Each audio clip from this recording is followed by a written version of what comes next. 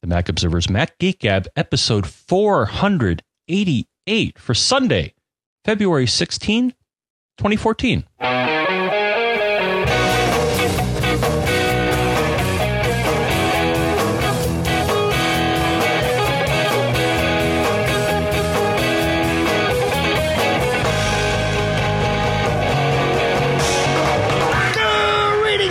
And welcome to the Mac Observer's Mac Geek Gab, the show where you send in questions. Sometimes we answer them. Actually, most of the time we answer them. You send in tips. Most of the time we share those. And today you've sent in cool stuff found. We've collected cool stuff found all on our own. And that's what we're going to talk through today is all the cool stuff found that we found and that you've found. This show is sponsored in part by Barebones, the makers of BB Edit and Yojimbo at barebones.com, and also by Connected Data, the folks who make File Transporter. And you can get 25% off the Transporter Sync at filetransporterstore.com using the code MGGShare here in Durham, New Hampshire. I'm Dave Hamilton. And most of the time here in Fairfield, Connecticut, John F. Braun. How you doing, John F. Braun? Great. I'm struggling through this, Arctic blizzard snowscape that we got here, but I'm doing pretty good. You? I'm doing fine with the Arctic snowscape that we have up here. We had 2 storms this week, but of course it involves a lot of shoveling because you got to get rid of the snow. We have a plow that comes and does the driveway, but we have all the decks and the walks and all that stuff. So it's always this constant shoveling. And this year, John, and I'm going to segue right into the thing I put first in cool stuff found because I knew you were going to ask me about the weather. This year, I've been using a Scotty Vest Revolution Plus jacket. It not only is this a comfortable jacket and a good looking jacket, and this is a warm or a cold weather jacket. It's it's lined, so it keeps you warm.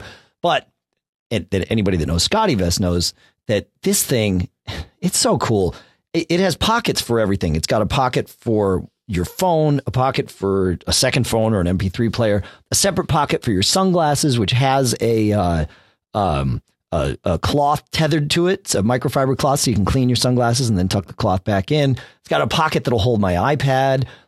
One of the front pockets will hold a water bottle. And the cool thing is because all these pockets are sort of spread throughout, and this is true of any Scotty vest, because the pockets are all spread throughout, you don't get these weird bulges. I've even noticed when I started using this coat, I always keep a hat and gloves in my coat because I'm always going to hockey games for my son.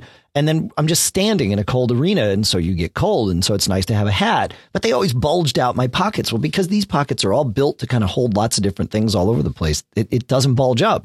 But one of the coolest things is you can take your earbuds and snake them through the lining of the jacket. There's actually grommets for putting it through and creating all this stuff and little pockets around the collar that you can tuck each earbud into when you're not using them. But I've got a little pocket for my iPhone, John, and I put my iPhone in it, and there's the headphone jack. I plug the headphone jack into the iPhone, pull the little earbuds out of their protective covers in the collar, and I can listen to music while I shovel. And I don't have to fumble around and find my headphones because they're right there in my jacket. So I'm using the Scotty Vest Revolution Plus just because it's cold here, but they've got all kinds of options. So that's my first entrant into cool stuff found. It's cool stuff. Did I lose you? Hello? No, okay. I'm with you. All right. Yeah. So that's how I'm dealing with the weather, with cool stuff found. That's what I do. Okay. Why don't you toss one more in the ring, and then I got a couple here that relate to a recent altercation that I've been involved with. All right. Let me get the show notes together here so that we're doing this right. But one thing that I noticed when I got Mavericks, John, and a lot of people have noticed this. For those of us that still use, and there are a lot in service that still use the old acrylic cinema displays, the original and kind of the original line of cinema displays, they have their brightness is controlled through the display control panel or system preference pane. And they've got a USB cable that goes between the monitor and the computer. And there's a little button on the front that you can hit and it brings up the displays thing. And then you can adjust the brightness there. Well, Mavericks does away with that. And Apple even pushed out a knowledge base article that says, yep, these displays are too old. So sorry, you can't adjust the brightness anymore. And they call them obsolete displays. So the question is, what do you do? And I found two things, actually. One is a piece of software called Shades, and that works fairly well. You download this piece of software, and we'll put the name in the show notes. I just had a weird echo. Can you still hear me, John? Yes, sir. Okay. All right. And it puts a little thing in your menu bar, one for each monitor that you have. So if you have multiple monitors, you can adjust the brightness right there. And this would actually be handy for anyone that wants to be able to adjust the brightness of their monitors, but certainly for those that have monitors that are no longer supported by Apple. So Shades is one thing. And then another app in the App Store called Brightness Slider is another. So we will put both of those out there. But Brightness Slider for me only worked for a single monitor setup. So bear that in mind. That may or may not matter to you.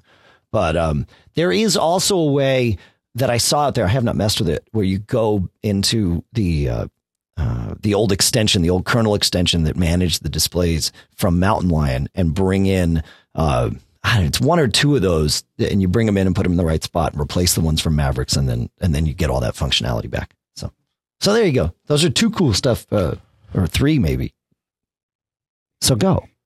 Okay. Well, I got at least two for you, Dave. All right. So, and this is actually related to like I told you, a little tryst that I've been involved with as of late here, and it was something that was brought to my attention by our good friend Chris Breen over at Macworld. And I was checking my Twitter feed, and a couple of people were chattering about a site, which I'm not going to mention them. You can check my feed if you want to get more info. But basically, there was a site that, how shall we say it, borrowed some of his content. Yeah, John or Chris or somebody found this website that goes and scrapes content from a lot of places, and in this case, Macworld and Mac Observer included, and then publishes it as their own.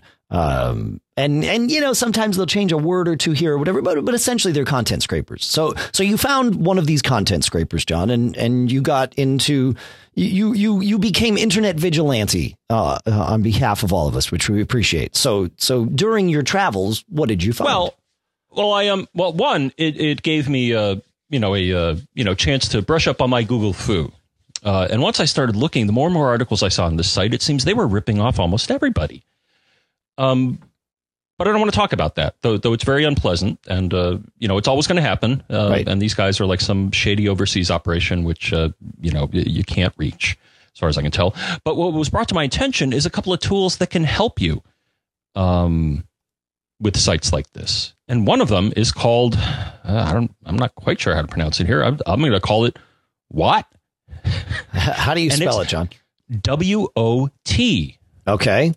And what does that stand for? And it's a plugin, Dave, and it's something that I think is really cool once I started using it. And here's the link here. So it's mywot, mywot.com, and WOT is Web of Trust. And this is a plugin that will work with nearly every major browser,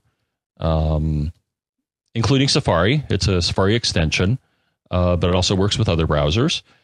And basically what it does, Dave, is it gives you a little icon in your menu bar. And when you click on it, so it does two things. So one, when you go to a website, if you click on this icon, it will give you a trust rating that has been arrived at by some tools that they use, but also the internet community at large. You can submit ratings to indicate whether, on a sliding scale, how much you trust or distrust this. And they have two major metrics.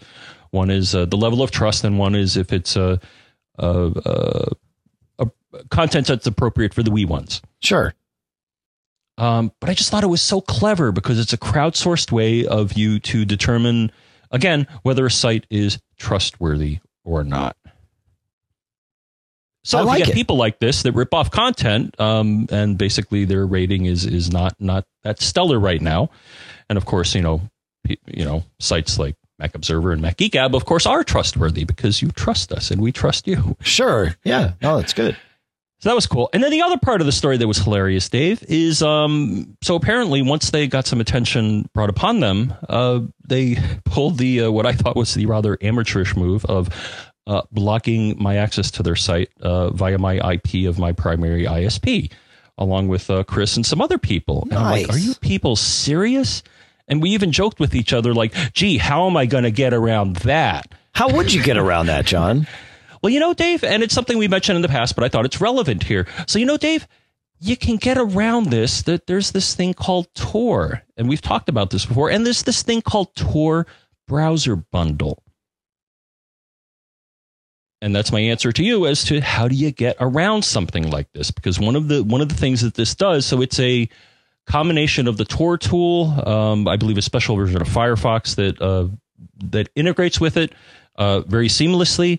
But basically, Dave, it makes it so your IP address is pretty much random based on utilizing the Tor network.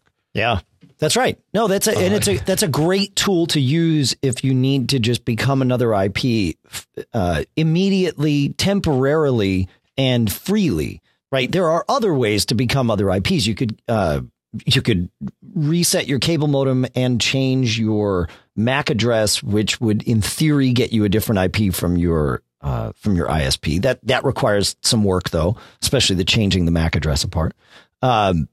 You could also sign up for a proxy server or a VPN server somewhere, but that typically there are, to my knowledge, no free VPN servers. Please let us know if you know of some that are actually worth using. But Tor is effectively it's a weird style of VPN. Well, it's not a VPN. It's a masking method that bounces your connection through at least 3 other servers. So it just the other interesting side effect, and the other interesting side effect of it, Dave, is so you can see that you look like a different computer because you can go to a site like my favorite is whatismyip.com, and it'll show you, hey, look, your IP is now this. Right. But it's funny because the other thing that kind of tickled me about this is that if you go to certain sites, depending on where they think you're coming from, it'll localize the content. So, for example, one time I started it up and I was all of a sudden coming from some country, over in Eastern Europe, and it would and certain sites that I went to, like Google Plus and all that, would localize their content, saying, "Oh, well, you're from this part of the world, so I'm gonna display things in this language because I want to be smart." Right. And sure understand what's happening. I will say, if you are going to use Tor, and I don't want to spend too much time talking about this because we've got a ton of stuff to go through, but Google is the wrong search engine to use. It 99% of the time it will not work for you. You will be bounced because your IP is this constantly changing thing. So if you want to use a search engine through Tor, the one that I've found that works is DuckDuckGo.com. That one does not care if you are connected through Tor. So, okay. Sorry to go on so long. No, it's good. All right. But, speaking of cool stuff in the browser, David wrote in, he says, but something I just noticed in the Chrome browser, he says, when an open tab is playing sound, a speaker icon appears in the tab. And he sent us a little screenshot. He says, I often open a whole bunch of tabs in the background and then get annoyed when one starts auto playing music or something and I can't figure out which tab it is. With this, you get a visual cue in the tab, whether it's frontmost or not. It shows you this thing, and it's just automatic with Google Chrome. So really? Yeah. Oh, wow. Because boy, that aggravates me when I hear when a web page makes, oh, that's awesome. Yeah. I may have to use Chrome more. I think the only downside of Chrome, Dave, is that it will not, because I think it's still 32-bit, it will not run Java. Oh, interesting. Last I checked, that's the only fish shake that people have against Chrome is that it doesn't integrate well with Java because Chrome is still, at least on Mac, 32-bit, though maybe this has changed. And Java, of course, is 64-bit. So, yeah. That's interesting. Yeah, it looks from quick Google searching, it looks like there is not a 64-bit version of Google Chrome. So Yeah, interesting. So that's one. I got another one, John, from Andy. Andy writes, "Uh-oh. How come I can't find Andy now? What have I done, John? Which Andy am I looking for? I don't have it. It's not in my oh, I know where it is. I know what has happened here. I'm almost certain I know what's happened. No, maybe not. No, I got nothing. I'll find it because it's how I roll. And it's a good one too. It was a follow-up for a previous episode. How do I not have that here? Oh, duh. Because it's not an email. It's an audio. Yeah. I got it here. Hey guys, it's Andy the Sound Minute. And I wanted to mention at the discussion of the stuck optical digital audio out thing, which is incredibly annoying. Two things which came to mind. One is if you do want to use that optical out, which I use for the Mac Mini, which serves as my home server and sits next to the stereo in my living room, I have a cable which you can get from Monoprice for not a lot of money, which has the correct end to go into the headphone jack directly and take that optical digital out. And then the other end of the cable is the standard Toslink, which goes into a digital input on my receiver. And so I get digital audio right out of the Mac and into my receiver, and it is lovely. The other thing I wanted to mention is if you or the listener who was asking the question or anyone is looking for a Bluetooth speaker, I wanted to put in a recommendation for the Bose SoundLink Mini. Now, full disclosure, I have a relative who works at a Bose store, and so the one that my dad has, which I have used, was something that we got at a discount because of her employment, and she bought it for Dad as a gift. But it was not a promotional thing in any way. So it doesn't matter. Just tell us. I have to say that as somebody who is really, really picky about audio, this thing blows my mind. It is tiny. And I mean, maybe 2 inches high by 6 inches wide by 3 inches deep, something like that. And the amount and quality of sound which comes out of this little tiny box is absolutely shocking. I mean, it really will fill a reasonable size room, not with sort of concert level rock and roll, but as loud as most people listen most of the time in most places.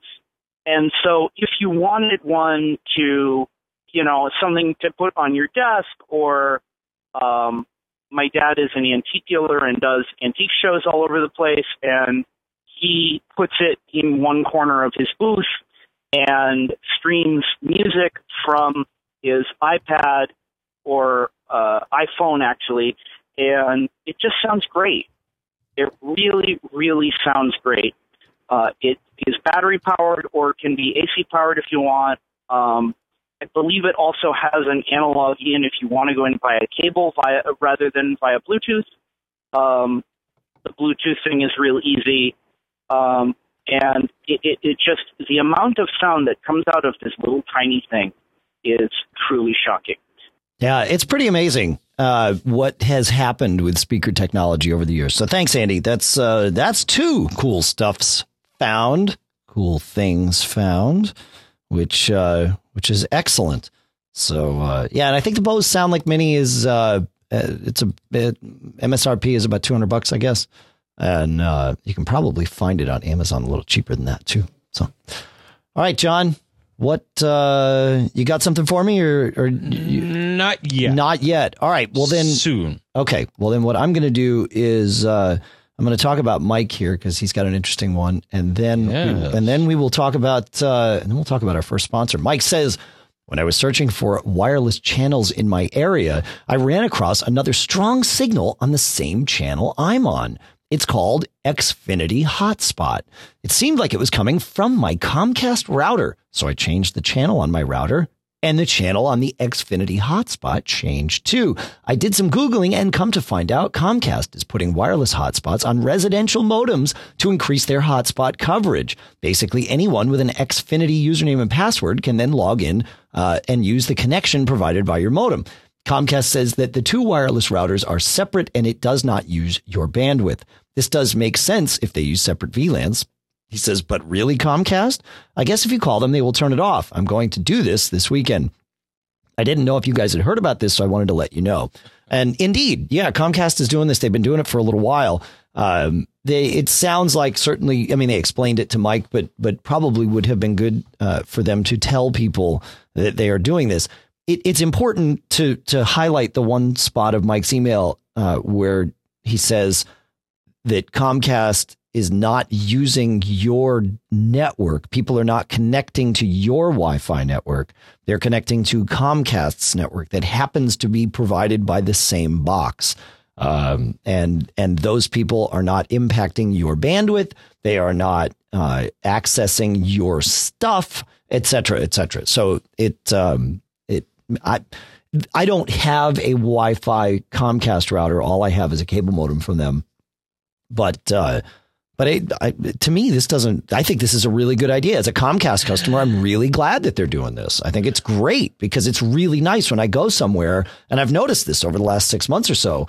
I go places and suddenly, I joined the Xfinity hotspot once. So now my phone will just grab it anytime I'm anywhere and it logs me into my Comcast account and it works great. So it's really nice to be downtown somewhere and just grab a Comcast signal. It's pretty awesome. But it sounds like you're ready to roll, John. So go. Well, I have mixed feelings. So one, and I think this was Mike's, the thing is they should really tell people about this. So it sounds like they're doing this, and if you want to opt out, you certainly can. Sure. And I would trust that they are, in fact, separating the networks, that it's not taking your bandwidth. I guess my only concern would be, number one, if you're offering a point where, anybody can log in, I'd kind of be concerned from a security point of view that, hey, well, why don't I just sit there and log into this and watch anybody who happens to be logging into this as well? To see what happens. Well, that's right? True of any public Wi-Fi. I understand that. But the thing is, heck, if it's coming from inside, the call's coming from inside the house, it'd be very easy for me to do that because, heck, I'm hosting it. Oh, I see what you're saying. Modem. Yeah, sure. You could. Yeah. Yeah. But on the other hand, I applaud it because I think I told you, my last cell data bill, Dave, was teeny. I used 1% of my allocation, according to Dataman, and also confirmed by Verizon, because I was doing all Wi-Fi. Because in my community here, and we actually have a cross-licensing thing, is that I will see both. So right now, I'm looking at my my list here. I will see. So I right now see on my portable, I see Xfinity Wi-Fi, Optimum Wi-Fi, and then every now and then I'll see TWC Wi-Fi, which is a Time Warner. Sure. So they have like some sort of agreement where they'll make them all available to anybody who's part of any of those networks. So I guess my only thing is that they should really tell people because it sounds like it was a surprise to Mike. Is like right, wow. Right. Yeah, it would just be good to let people know, hey, we're doing this and you benefit too. But this is how it works. No, I think it's good. So I want to mention our first sponsor, which is Barebones at barebones.com. Barebones has been making software in the Mac industry longer than I've been working in the Mac industry, longer than we've been doing this show for sure. And the first thing we want to talk about with them is BBEdit. BBEdit is the Mac flagship text editor, if you ask me. It's built by programmers, which makes no which is no surprise. But it certainly is built for programmers. But you don't necessarily have to be a programmer to take advantage of it.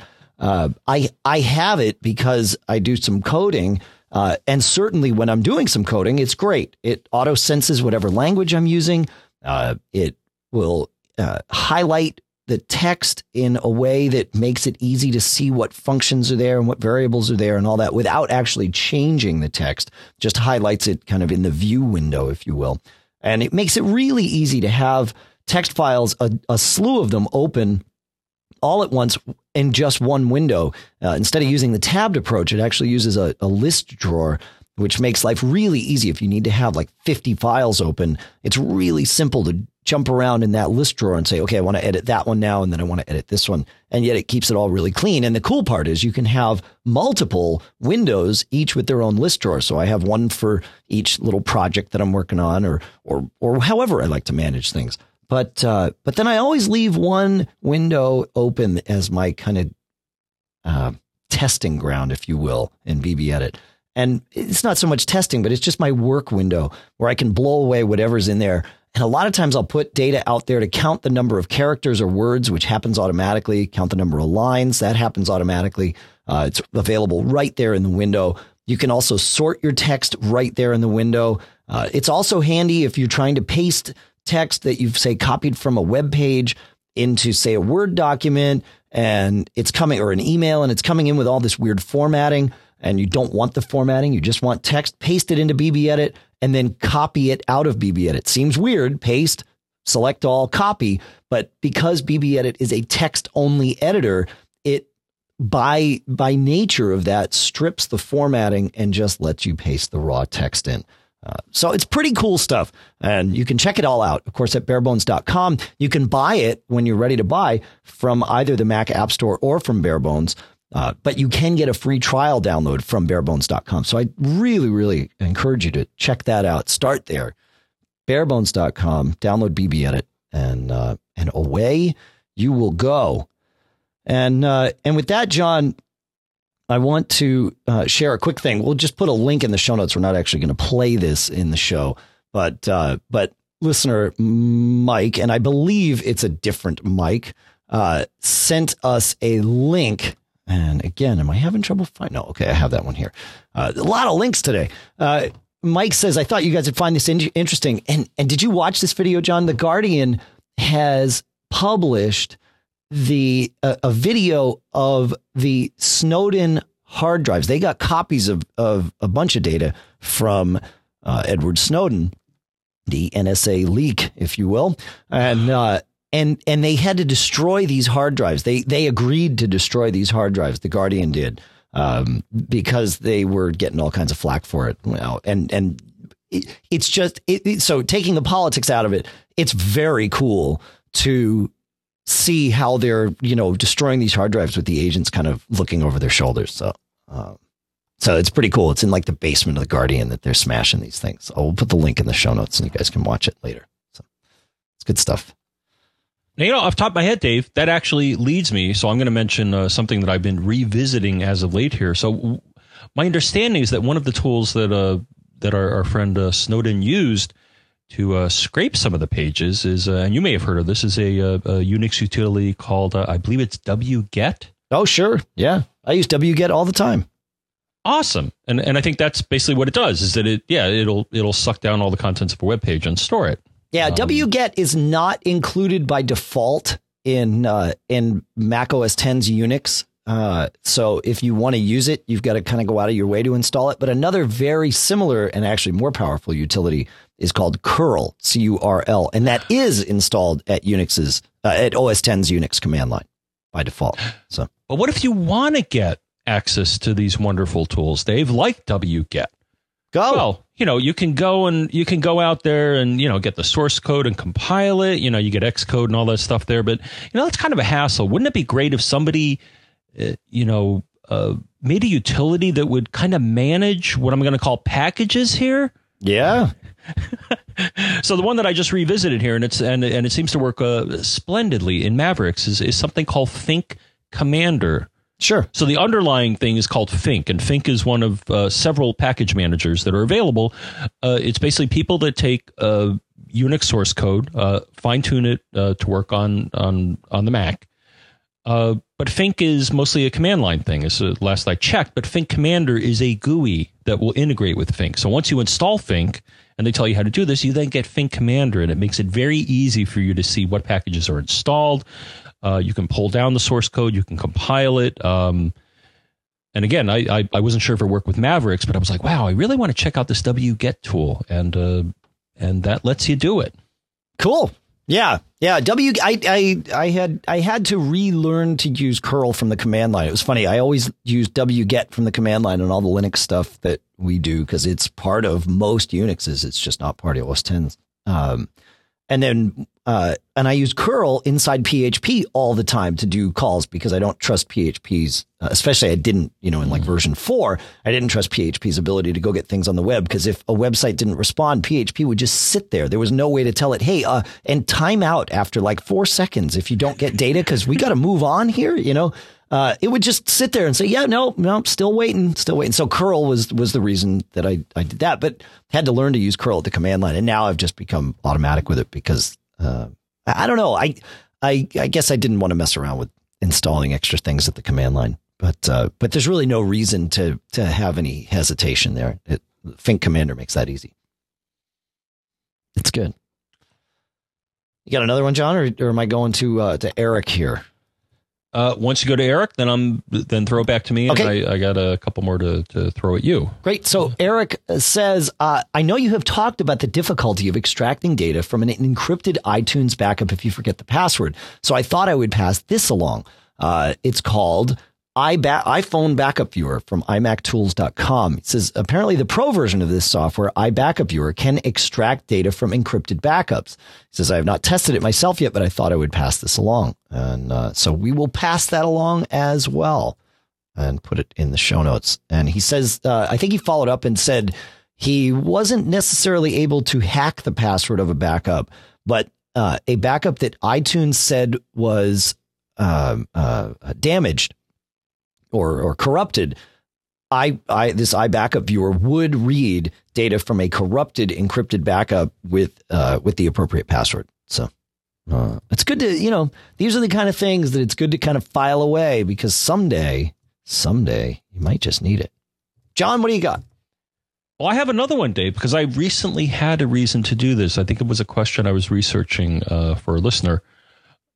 Which was talking about various contents of the camera roll, photo stream, which I believe the contents of that can be stored by some of in the backup file. Right. Or maybe not. But anyways, I found another utility. Now it looks like they're using a cross-platform development tool, but I found this one as well. So I have both on my machine iBackup Viewer. But I also have another one here, Dave, called iPhone Backup Extractor. Oh, is that from Super Crazy Awesome? No. Oh, okay. No, as far as I can tell, it's from another group here. And so iPhone Backup Extractor, now they claim the original and best. We'll let you determine that. But they have a free version, and then they have various paid versions where you get support and all that wonderful stuff. And there are versions for it. Again, it looks kind of hokey because I think they're using a cross-platform kit, but it's available for Windows, Mac, and Linux. And it works, with at least with my backup files. But I just thought I'd mention it because that's a cool thing. But then, Dave, another thing here that I thought I'd mention, and it's something that I tried out here. So our friends at ProSoft sent me an email and a code for this, and I tried it out, and I thought it'd be something to mention because it's terrible when you lose things, and it'd be great if you could get it from your iPhone backup. But Dave, what if you have pictures that you've taken with your digital camera and you've lost them, or your card's been corrupted? Which I mean. Do you like the way I just dovetailed that? I mean, wasn't that just brilliant? Yeah, go ahead. So anyways, they recently released or re-released or updated a utility that will do this for you, Dave. And it's called Picture Rescue 2. And it pretty much does what you would, well, I'll tell you what it does, Dave. So you take your, so in my case, I took an SD card, put it in my Mac Mini, ran this, and it was actually an SD card that I had formatted in my camera. And I was like, okay, let's see what you guys can do. And basically, I put my card in there. It sits there. It runs a very clever algorithm. It'll tear through your card, and basically it will recover or show you. So once it's done its work, it'll then show you previews if it can find them.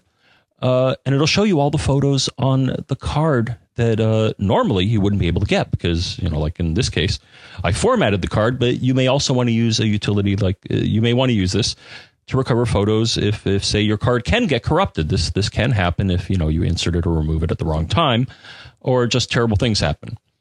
So I thought I'd mention it. I believe it's $20. The other thing it lets you do, and I believe they actually did this when I saw them at a show, and they just introduced the prior version, and they're like, yeah, hey, we got this cool recovery utility. And I'm like, hey, wouldn't it be cool if you also introduced a feature that would actually totally destroy the photo so people cannot recover it? And that's another thing that this does. That's awesome. So it kind of prevents you from using it. Right. So if you're really worried, because as most people know, but if you don't, when you format media, typically it's not going to overwrite everything. It just deletes the the directory or the reference to the pictures, but the pictures or the content is still there. Sure. But if you want to be ultra paranoid and erase your pictures totally, this will also do it for you. So Picture Rescue 2. Very cool. John, I had complained, lamented, if you will, about Touch ID not being reliable for me. And hate you. Well, understandably. And several people kind of forwarded along this fix, if you will. But the fix came from Steve Gibson, and I believe it was during a segment of the Security Now podcast. And Apple has always said that Touch ID is one of these things that as you use it, it will get better. And so, the hope is that, each time you put your thumb down, if it sees, say, 50 or 60% of the part of your thumb that it knows about, and then 40% of a part of your thumb that it does not, then it will learn about that 40% because it's going to say, hey, 60. And I don't know if the numbers are 60% as the minimum, but whatever this minimum is, it says, I see enough of this to trust that this is the finger that I'm supposed to allow to open this device. And while I'm at it, I've got this extra data that I don't recognize. So I'm going to go and store it along with that finger. And that way I'll improve my chances the next time the person, puts their thumb down this same way. And that is true. What Steve realized is that when you go into settings and go into the Touch ID portion of settings, and you got to enter your password when you get in there. We've said when you're in there and you float your finger over the sensor, over the home button, it highlights whichever finger that is. But it makes sense. Steve figured out through trial and error that this also takes part in the overtraining. So if you want to, and I've tested this and it totally works. If you want to overtrain your iPhone, just go in there and, maybe while you're doing a podcast for a bunch of people, you can just keep floating your thumb on that. And you could do that for an hour. The iPhone will never get tired. And, you start moving your finger around. And what Steve suggested, and it was a good idea, is, start in the middle, make sure it recognizes you, and then slowly inch your finger kind of back toward the top. And you will see that it will, learn all the way up to the top. And then you can just use the top and it'll work, or the edge and it'll work. And you kind of move it around while you're doing this. So it's a function of overtraining or properly training, I should say. I don't think it's overtraining. It's properly training your Touch ID data that's inside your iPhone. John, speaking of data that's inside your iPhone, I have an exercise for you because this blew me away. And we have not prepared this, so it's possible that you'll say, oh yeah, dude, I knew. But do you have the app Pedometer Plus on your phone? No. Okay, bear with me here, folks, and John, bear with me too. Go to the App Store and download Pedometer Plus. It is a free app, and I'll put a link in the show notes while you are doing that. It's an app that uses the M7 chip in the iPhone 5S to count your steps, which is cool because, you know, the iPhone 5S has this chip in it, and it's supposed to be super efficient and not add anything to your battery, and yet still, track your steps. So how's that coming along, John? The Pedometer Plus there. Does that cost money? It's free. Pedometer free? It's free. Oh, well, I see. Well, no, I'm doing a match here. So there's pedometer free. Pedometer Plus. Oh, all right. Hold on. Pedometer Plus. I can text you a link. Would that be better? No. Okay. No, I saw plus. All right. So Pedometer Plus. I clicked on it. Yeah. Walk with Map My Walk, Map My Fitness. Free. Yes. Is that it? No. Hold on. Search is really not It's if you search. Here it is. No, I got it. No, Pedometer Plus cross forward. Cross forward. That's right. Yep. Okay. Yep. Go ahead and download free. it. Yep. Install. Okay. So we'll pretty graph. Okay. We'll wait while the pretty graph runs and you get your little download there. And I'll have a sip of tea while you do that. You folks at home can have a sip of tea. You got that app launched there, John? It just downloaded. Okay. Because I'm on super fast Wi-Fi here. That's right. I'm going to click open. Okay, click open. Yes, please do. And look at that. Pedometer would like to access your motion activity. Please say yes to allow. I don't know. Please say yes, just for the purposes of my exercise. Trust me. You just trust me. Okay. All right. Now you're going to be blown away because what do you see there? It shows me a number and a measure of distance. Right. But at the bottom of the page, does it show you data from Monday through today? Yeah. Isn't that fascinating? You know, if I didn't know better, I would say that the phone is recording this data. It is. And that's what's cool about this app. This app is not a pedometer app. It is a data management app. It pulls the data out. This M7 chip is tracking your steps all the time. It only keeps 7 days of data. Now, this app will pull in the most recent 7 days when you first launch it, as John just pointed out for us. Thank you, John, for bearing with me and humoring me on that. But it will then, keep more of that as you go. And you can set little goals for yourself and all that good stuff. So if you have an iPhone 5S, you have a pedometer. And what's really cool, because I've heard people say, I want to get a Fitbit. Well, go get the Fitbit app. It's free. And guess what? If you have a 5S, it will read from the Fitbit app. And Jeff Gamet has a Fitbit and a 5S. And he says it's great because if he needs to take his Fitbit off to charge or whatever, he doesn't lose the data. He prefers to use the Fitbit because it also tracks his sleep and all this other stuff. But it, you get this gap protection. And for some of us, just the simple step counting that's in these apps, or the simple step counting on the 5S might be enough. So, all right, Mr. Hamilton. Yes, sir.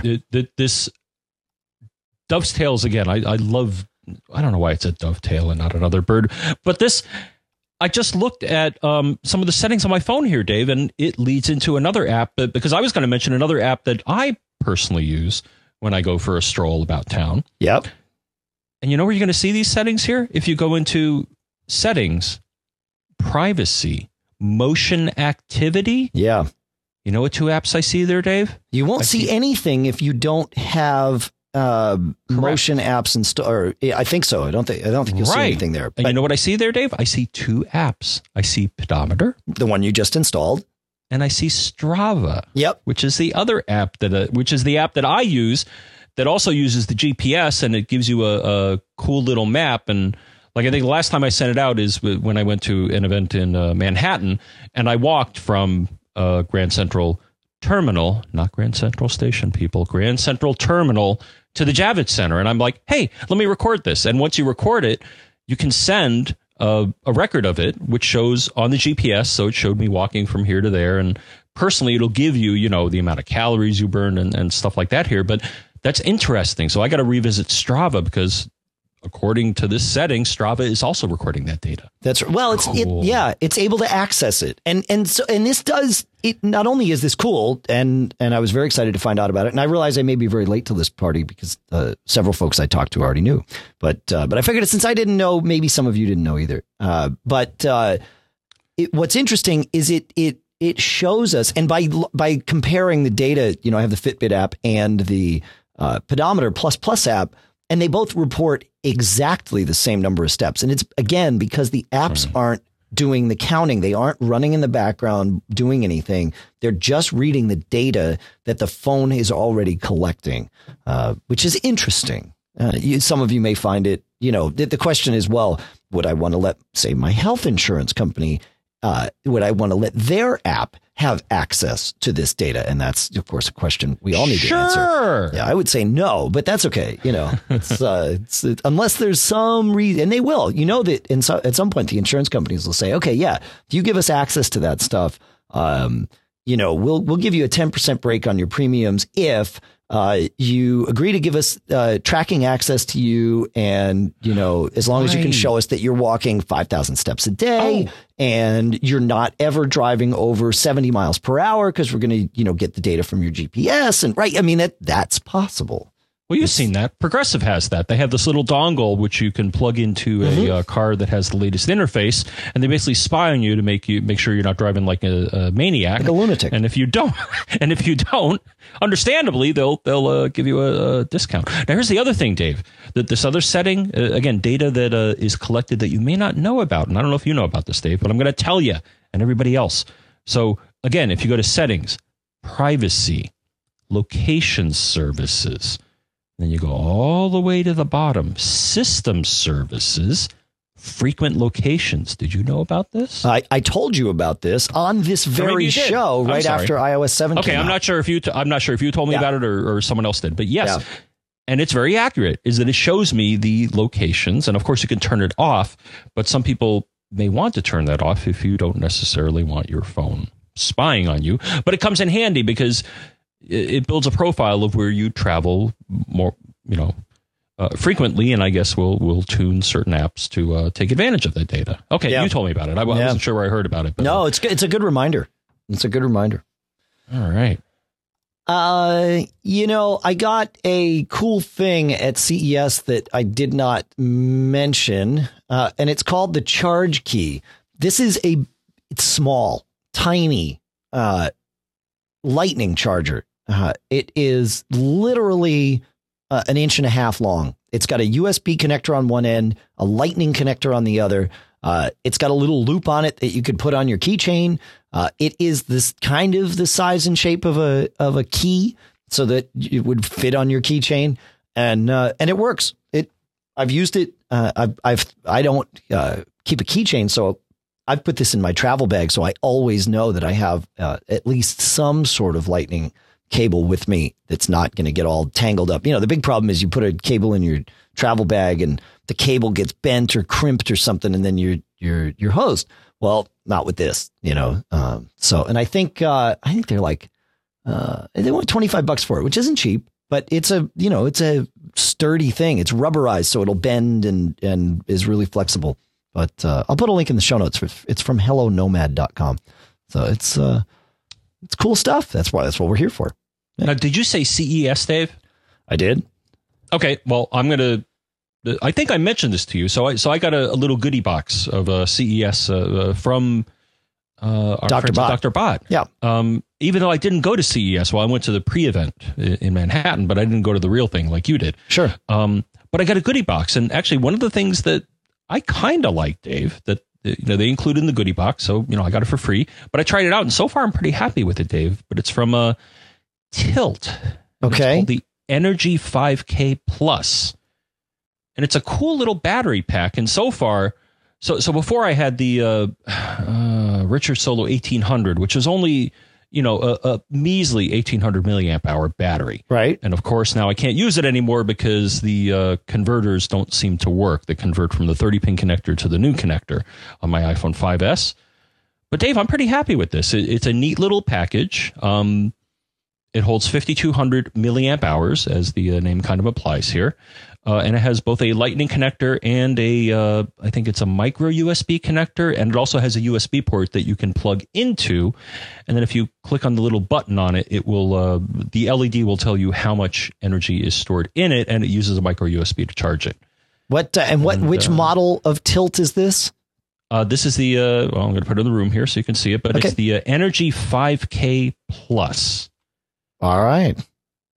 And so far I'm happy with it because, actually, Dave, to tell you the truth, I've been having a very rough time here. So I didn't listen to you, which, it's just my thing. I know. And I got a bunch of Lightning cables where I keep getting, I don't know what it is, though, and I can't be the only one here, Dave, but I have a lot of these cables that did not come with the phone that it will report when it gets to a certain charge level. It'll say this accessory may not be supported, or I get the message, do you trust this device that you're plugged into? And it's like, I already answered this question. Why are you asking me this again? And I don't know whether it's just a faulty cable or they didn't implement the MFI thing properly, but it's aggravating. Now, I didn't have that problem with this thing. This thing charged wonderfully. It just charged it all the way maximum, and I didn't get any complaints. But I don't know if do you run into any issues with your 5S as far as... Well, anybody running iOS 7 will run into issues if you have cables that are not Apple certified and using the Apple chip in them. They simply will not work to charge your phone. And this all started after, and it's not just iOS 7, it's like iOS 7.0.1 or something. There was some update where Apple tightened this down because there was that big fire in China where somebody had a cheap cable and it burned up their iPhone because it overcharged the thing, et cetera, et cetera. So Apple was like, that's it. We're done. We have this program. People should be following these. And so, yes, I had ordered 3 cheap cables from somewhere that were not certified and none of them worked. Okay. And so I sent them back and they gave me my money back. But I've ordered cables from plenty of places and you just have to make sure you order quality cables. I've found the Cable Jive stuff, cablejive.com.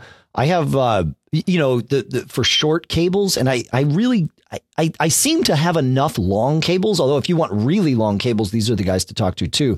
But they have a really short 12 centimeter cable, 5 inches long. And it's called the iBolts XS, I think. Looking it up. Yes, the iBolts XS.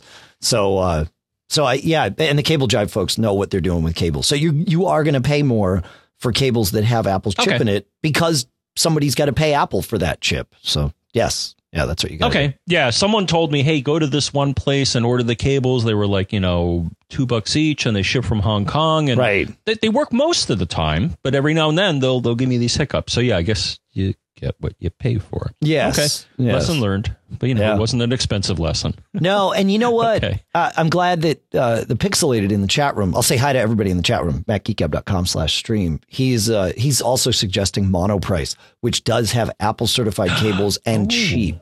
They also have, so this is something I want to check out. So, they also have glass screen protectors for the iPhone for like $14 or $15, which is half the price that you can get them for anywhere else. But I have not tested them yet, so they might be junk or they might be good. But I noted that, or John actually, John, my friend John had noted that to me. So I'm going to dig that out because actually I did get one at the same event that I got some other goodies.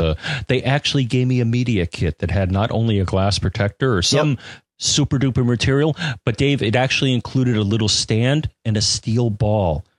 So you could drop it onto the glass protector and prove to yourself that it works. And they showed it at the show, and it certainly does. Now, I'm not sure if I'd want to repeat that experiment at home, but the kid actually had that, which was kind of cool. So that's cool. I'm still wary, though, because, the phone is beautiful. The only thing I have on my phone, Dave, is the leather case that I bought from Apple. And it's a wonderful case. I'm very happy with it, but I haven't yet put anything else on my phone except the leather case on my 5S. And I don't know. Again, it's just so pretty. Well, that's why I put taint it. That's why I put the glass on there because it looks just as good as the screen, and yet it is one more layer of protection, and it will. My daughters had them crack. I had one crack. But it's great that when that cracks for somewhere between $15 and $30 as opposed to the, $150 digitizer. Right. So, okay. It's awesome good stuff, man. All right. Yes. What got here? Okay, you got a couple more and then I'll toss. We had a topic. Go. Sorry. All right. No, Greg has a great one. He wrote a cool stuff found. One is a Safari extension, and the other is an automator action. So he wrote two. The Safari extension is called Close Left Right Tabs, and it does exactly what it says. It brings up the contextual menu in any Safari page, and you'll see options to close all tabs to the left or to the right. So you right click or option click, and it will do that. And we have. I'm assuming they're coming to get you, John.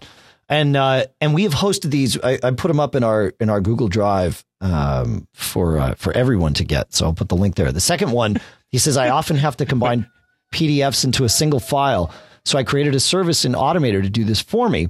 It combines the files, moves the new PDF to the desktop, and then reveals that in the Finders so I can rename it and move it where I want to go.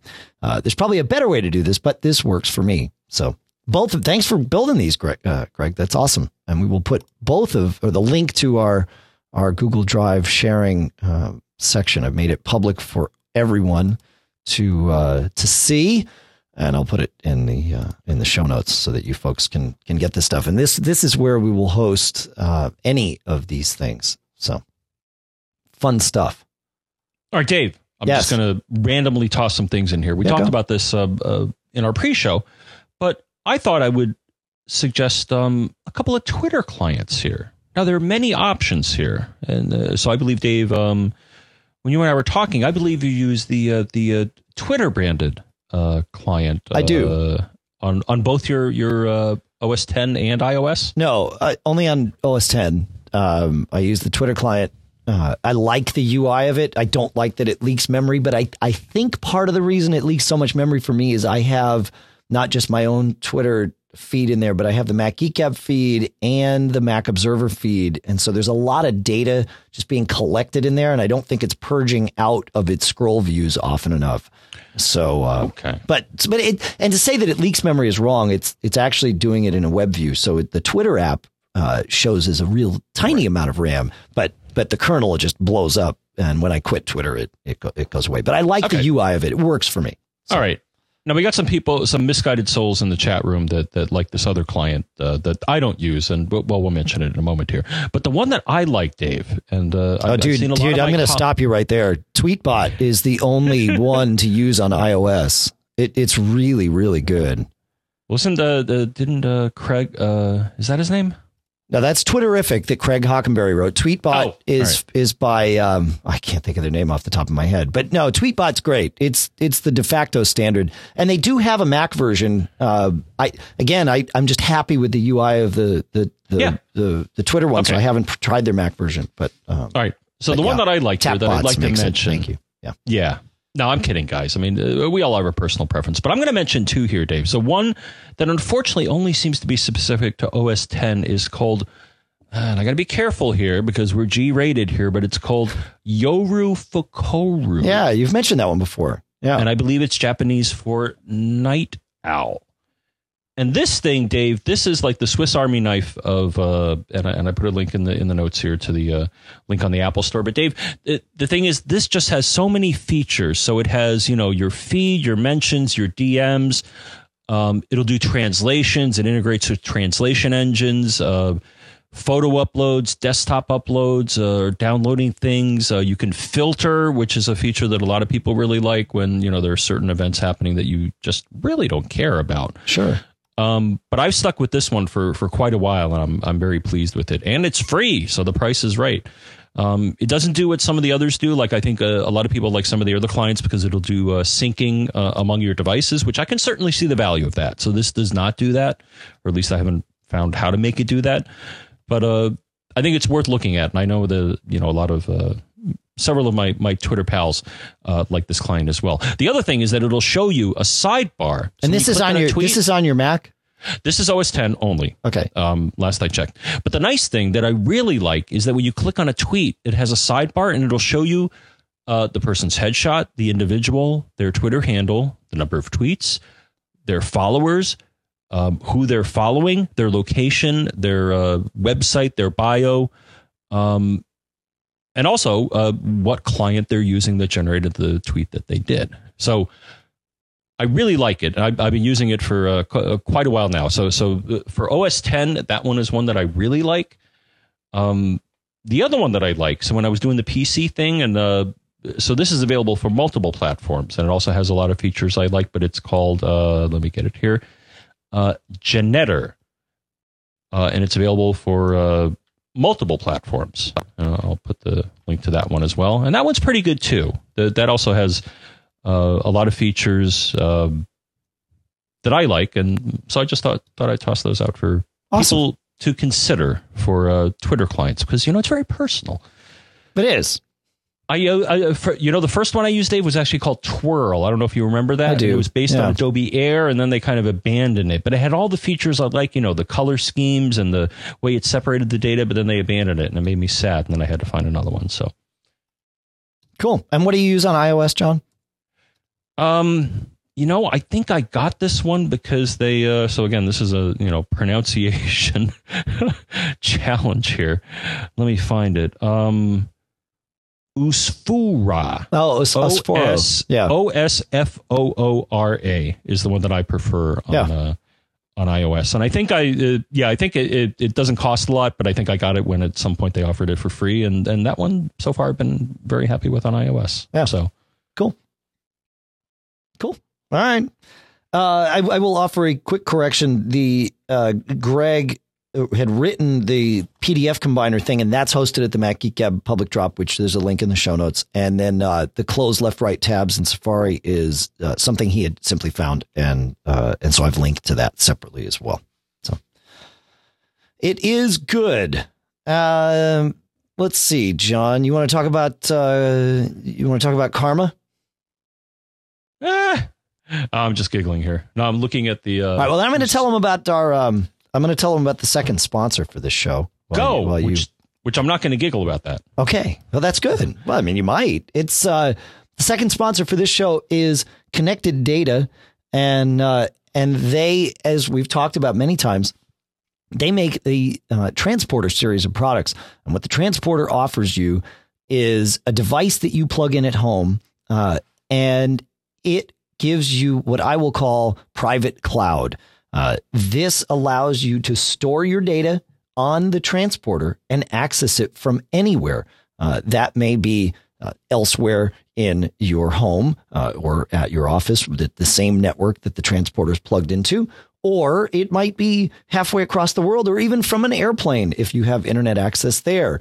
The Transporter software installs onto your Mac or your Windows machine, and it will sync a folder or multiple folders of data with your machine. And there it is. You put data in the folder, it automatically syncs it back to the Transporter, and then from there to any other computer that exists on the, and connected to that device. And you can set up usernames and passwords. They actually make it super easy. Of all the personal cloud stuff I've ever tested, Transporter is the best for sharing a folder or a file of data with someone that does not have their own Transporter. So, for example, if John has his own Transporter, he and I can we've already got Transporter accounts, and it's easy. Then we just say, I want to share this folder with John Braun. It finds him and we're good to go. But if I wanted to share it, say, with one of you, and you didn't already have a Transporter, it makes it super easy. I put your email address in, I say, share with this person, and the rest is taken care of. It's super, super simple.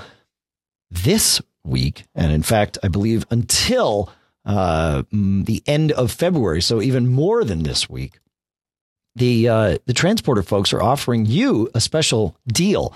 using the coupon code MGGShare, SHARE.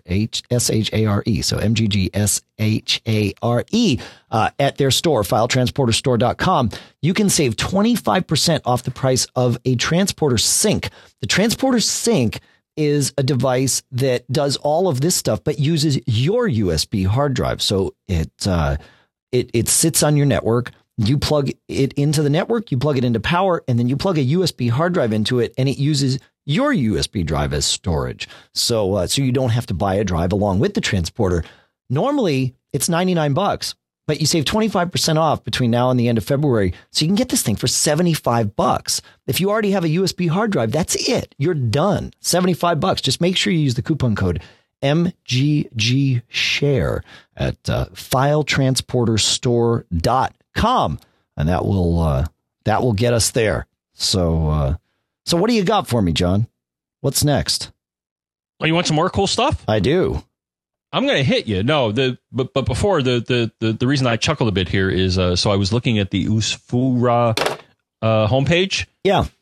And one of their screenshots has a tweet from Glenn Fleischman. I like Glenn. He's a good guy. Well, Glenn is quite the prolific tweeter, and he's just a hell of a guy too. So, but I thought it was funny that they had him as, on one of the screenshots. I'm like, I know that guy. Okay. So a couple of other things. What do I got here, Dave? I can. Well, I got plenty. Do you want the CSF? You want me to? This is all cool stuff found. Yeah, let's go. And then I got some other things here, but one. So this is something that I saw at a prior. I think I saw this at the Engadget event here, and I thought it was something that may interest people. And actually, I may pick one of these up here, Dave. So getting connectivity when you're on the road. As I think I told you guys, I had kind of an unpleasant experience with T-Mobile because they promised me that I could use my iPhone as a Wi-Fi hotspot, and as it turns out, I couldn't. I was misinformed by their representative, which was bad. That's only if you buy their data-only SIM. Just if you get a T-Mobile, I didn't want to give people half the story. If you get an iPhone from T-Mobile, then you can do all the things that people with an iPhone from T-Mobile can do. What John has is an iPhone from Verizon. He was looking to put a T-Mobile SIM in, a data-only T-Mobile SIM in, and that does not work. So go. Right. Unfortunately, when I spoke to the representative on the phone and told them I had a 5S, which is unlocked, he told me I could do that. And when I got it, I couldn't. Yeah, it doesn't work that way. So I think he was misinformed. Anyways, but I found it at this show, Dave, a company that sells this cool little, I believe it runs on the Sprint network when I asked them, but it's a cool little Wi-Fi hotspot. Similar to some others, but what I liked about it is that they, it's pay as you go, which is really what I was looking for when I was talking to T-Mobile. I'm like, look, I just want to, I want to buy the SIM, I want to get the SIM, and when I need the data access, I want to get it from you. When I don't need it, I don't want to pay for what I'm not using, which is my usage pattern. For some people, that may not work, but sure.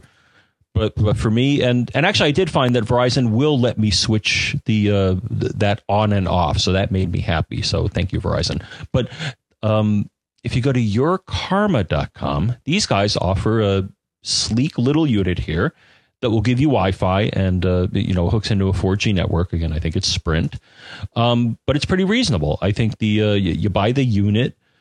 Let's see. And I believe the unit's $99 and it comes with 1 gig of data.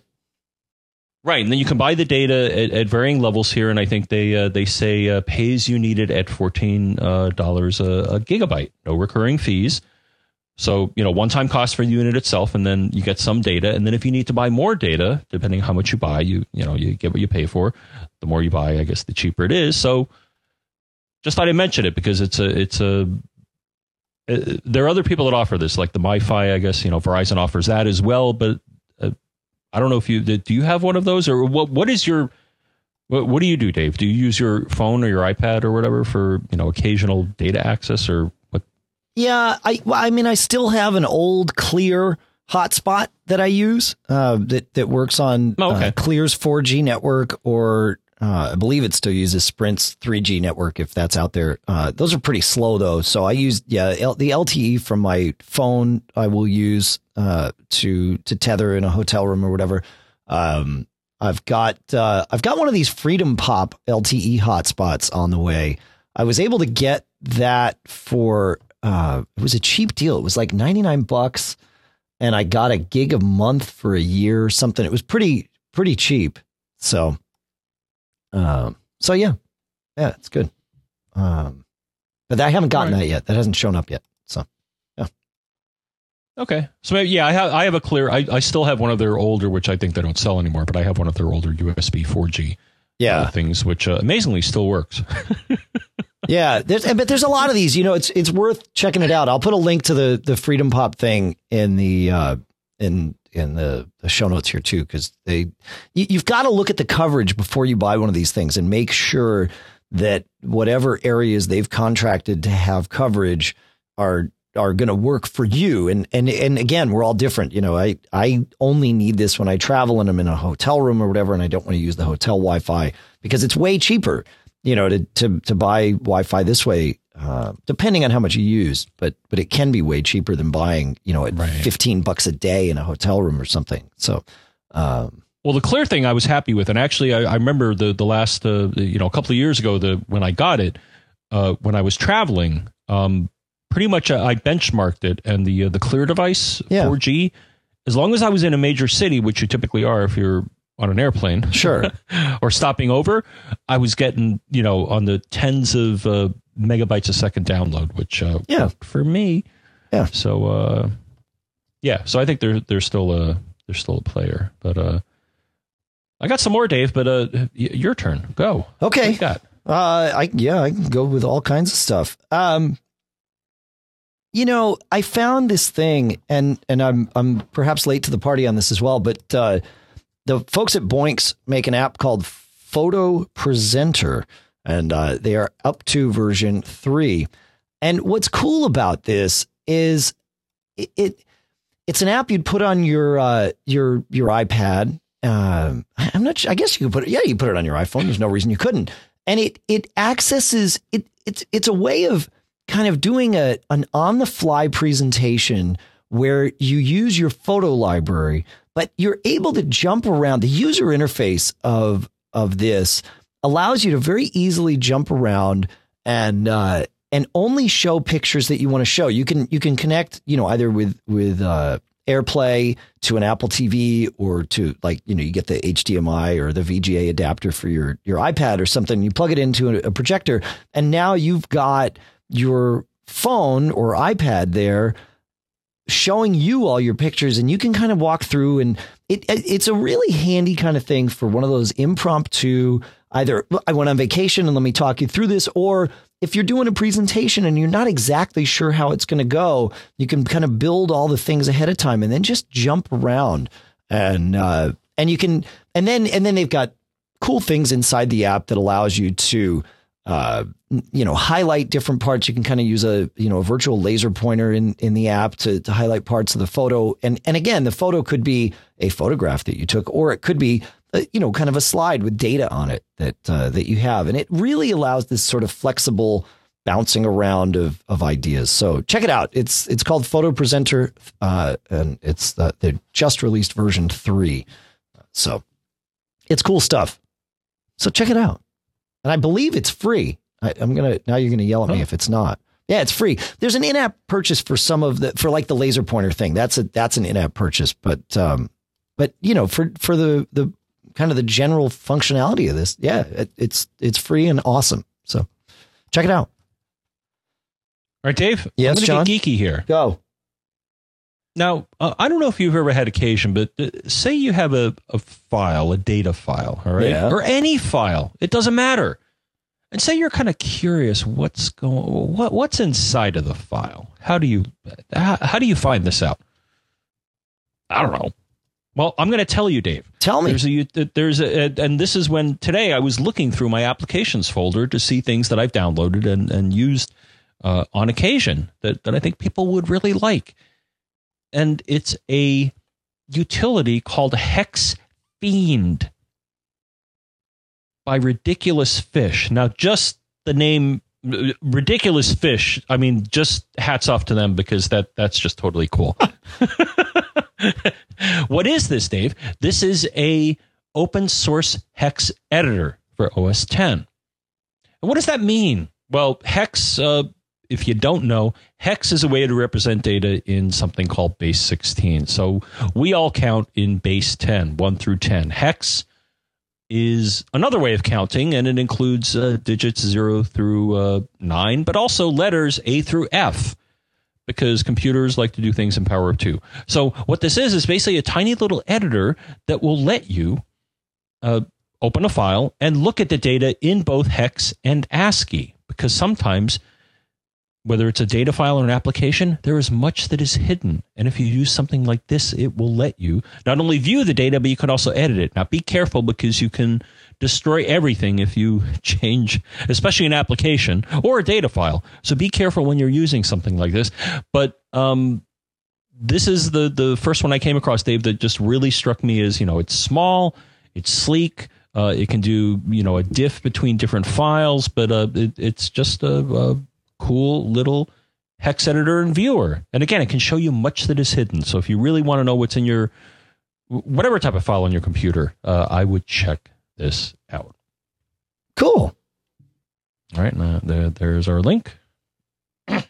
That's very cool. A hex editor. I haven't used a hex editor in a long time, John. Ridiculous fish.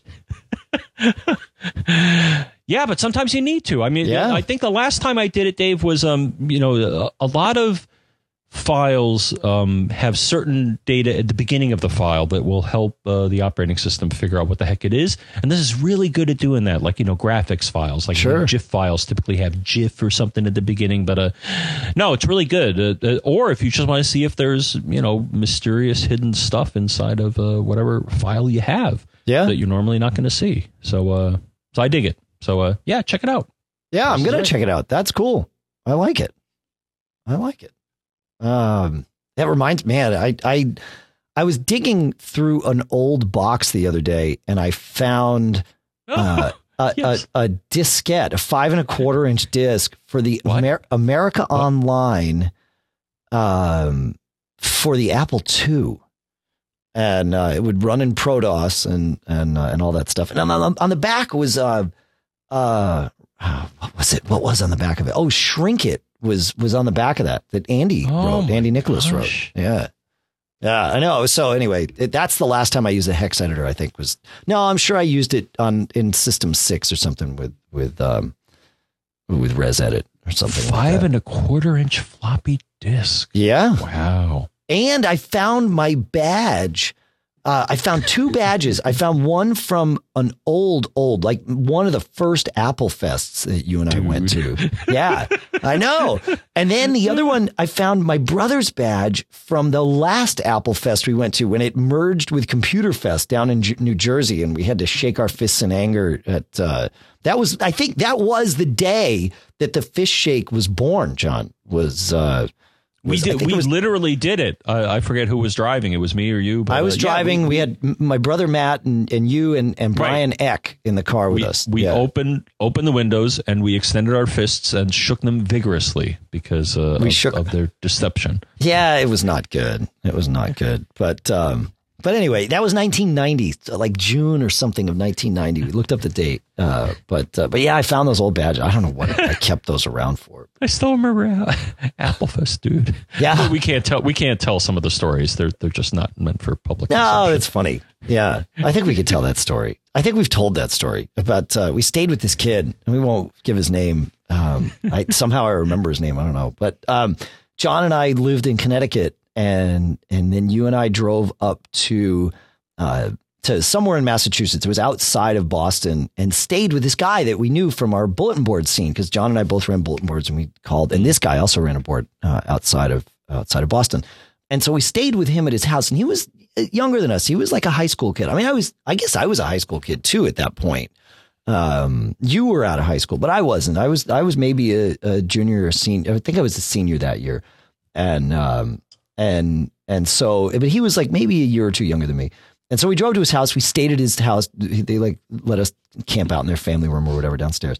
And we went to Applefest, and the kid's dad let him skip school one day to go, but he wouldn't let him skip the next day.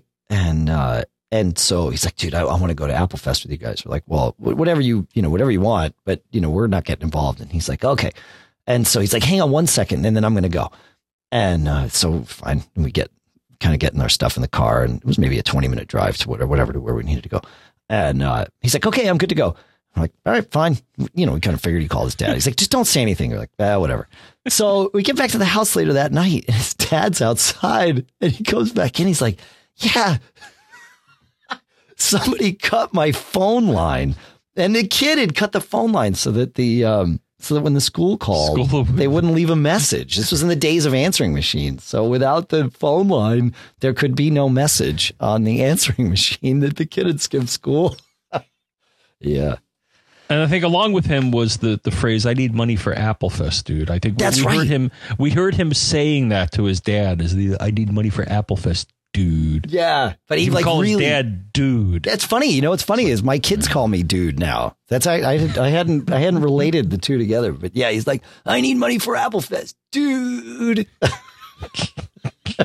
That was awesome. Good times. I remember his handle, but yeah. We'll leave that out of it. Yeah. That's right. Okay, so Ezra, speaking of cool stuff found tied in, we've got a little bit of time. Not much, but a little bit of time. Ezra found, we were talking about USB voltage measurements, and he says, check this out, $6 shipped is this little measurement device, $5.91. And sure enough, I've ordered one. He says, I have one. It works great, but it will take you a month to get it delivered because it's $5.91 free shipping. So I've ordered one. They have my money. I don't have, there's a link. Okay. Good. I don't have my, I don't have it yet, but I ordered it. I don't know, whenever this email came in, which was January 30th. So 2 weeks ago. So, we'll see. So, but it would be cool to measure, it would be cool.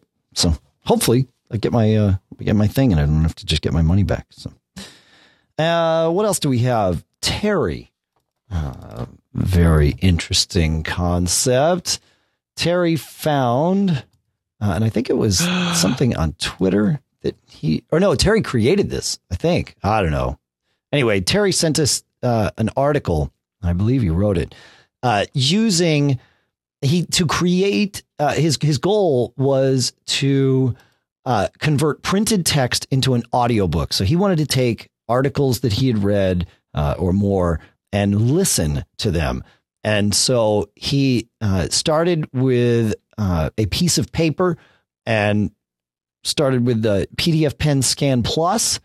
And then once he had OCR'd that in, he walks through the whole process of using Voice Dream, which takes text on your iPhone and plays it back for you.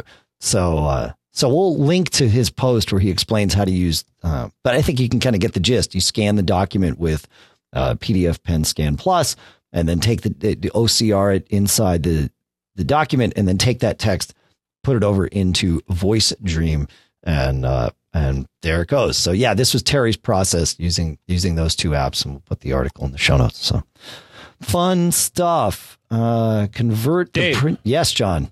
One more. Yeah, go. One more for me, and then we'll whittle down the list of remaining candidates here. But this was a question that I was researching a little while ago here, but I thought I'd toss this out because, hey, it's cool and it's cross-platform.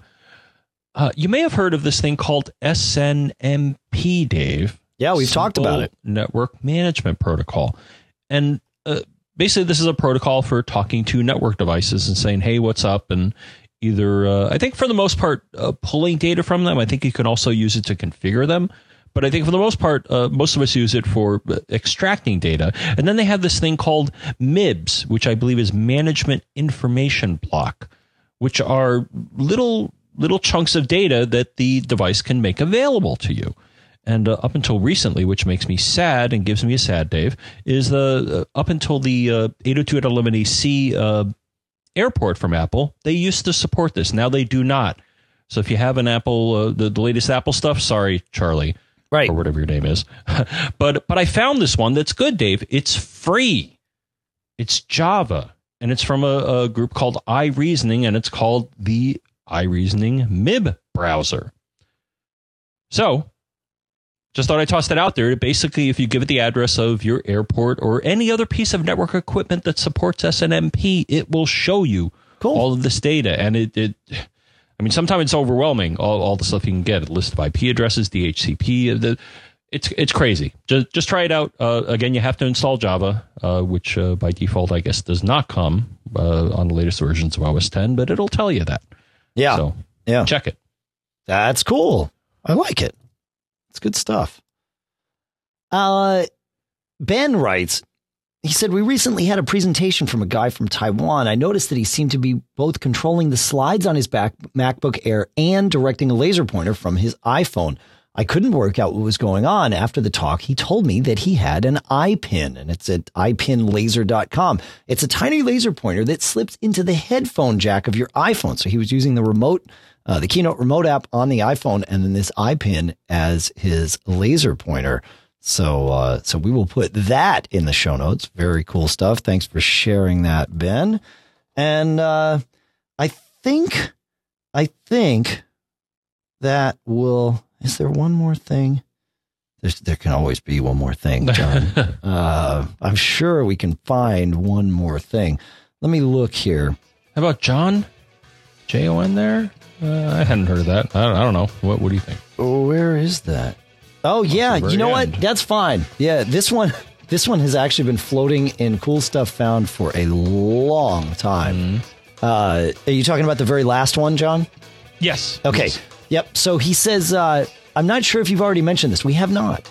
And this is not available in the USA yet. So I will point that out. But it is from, he says, Honeywell are introducing a new version of their Evo Home heating controller that not only works with an iPhone app to remotely control your heating system and has a color touchscreen controller, but it allows you to set a temperature profile for multiple rooms and zones. It says you could set up a bedroom to frost protect during the day, warm up to 20 degrees, and he's, of course, not in the U.S., so he's talking 20 degrees C for bedtime, then remain at 17 degrees overnight. The bathroom could be on frost protection overnight, 23 degrees for showers in the morning, etc., etc. What's cool about this is, and it's Honeywell Evo Home.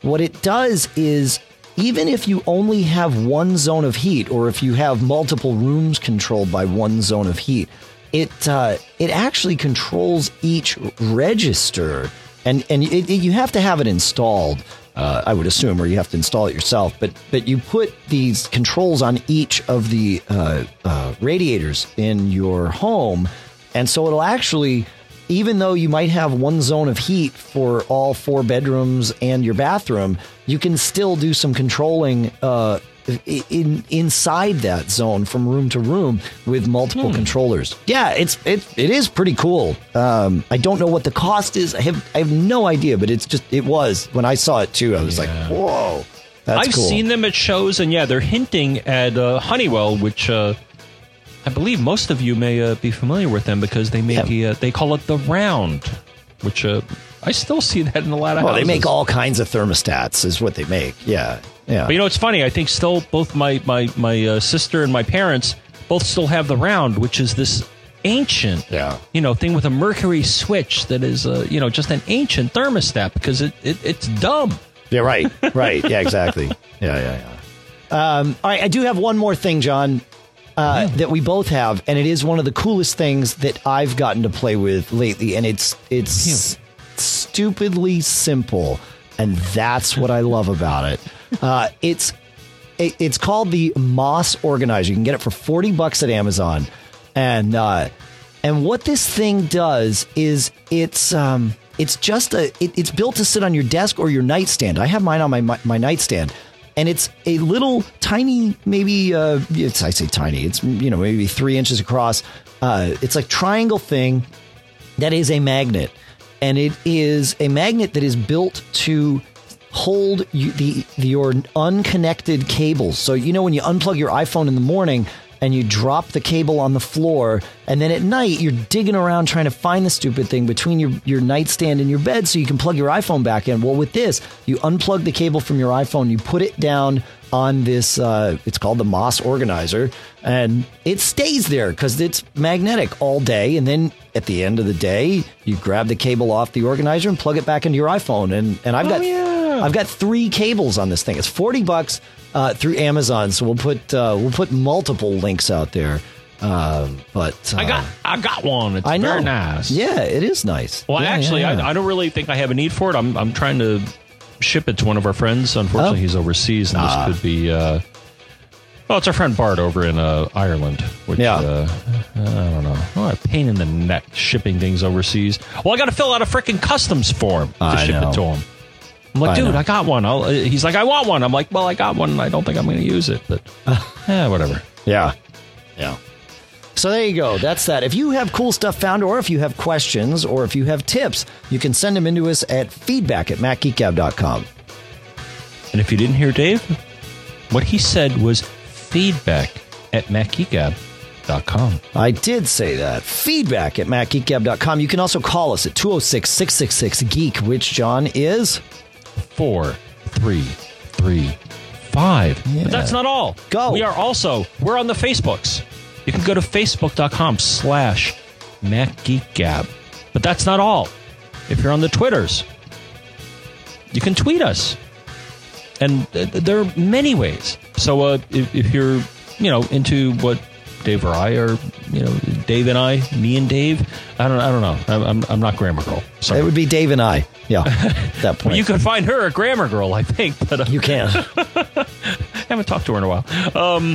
Anyways, on Twitter, I am John F. Braun. He is Dave Hamilton. The podcast is Mac Geek Gab. The publication is Mac Observer. Where else can you find us, Dave? You can find us on Google+, plus.google.com/plus, Mac Geek Gab Podcast. We also have a community there where you've been sharing stuff, we've been sharing stuff, we've been answering questions. It's awesome. And then both Facebook and Google, we published the times that we're going to be doing the live stream. For those of you that do want to join us here, macgeekgab.com/stream is where you can come to chat with us, listen to us, all that good stuff. This show has been a blast. I can't believe that it's over already, but that's how these cool stuff found shows go, isn't it? So, I couldn't believe it, Dave. We just packed. I think the bandwidth here was the geek factor high. The geek factor was very high. Yeah. Geek factor is high. Yeah. Or confidence level is high. Or both. We'd like to thank Michael Johnston of the We Have Communicators podcast and of GetAppLure.com. He converts this show to AAC. He adds all the links. He adds all of the chapters and images and all that stuff. So big thanks to Michael. Cachefly.com, CACHEFLY.com provides all the bandwidth to get the show from us to you.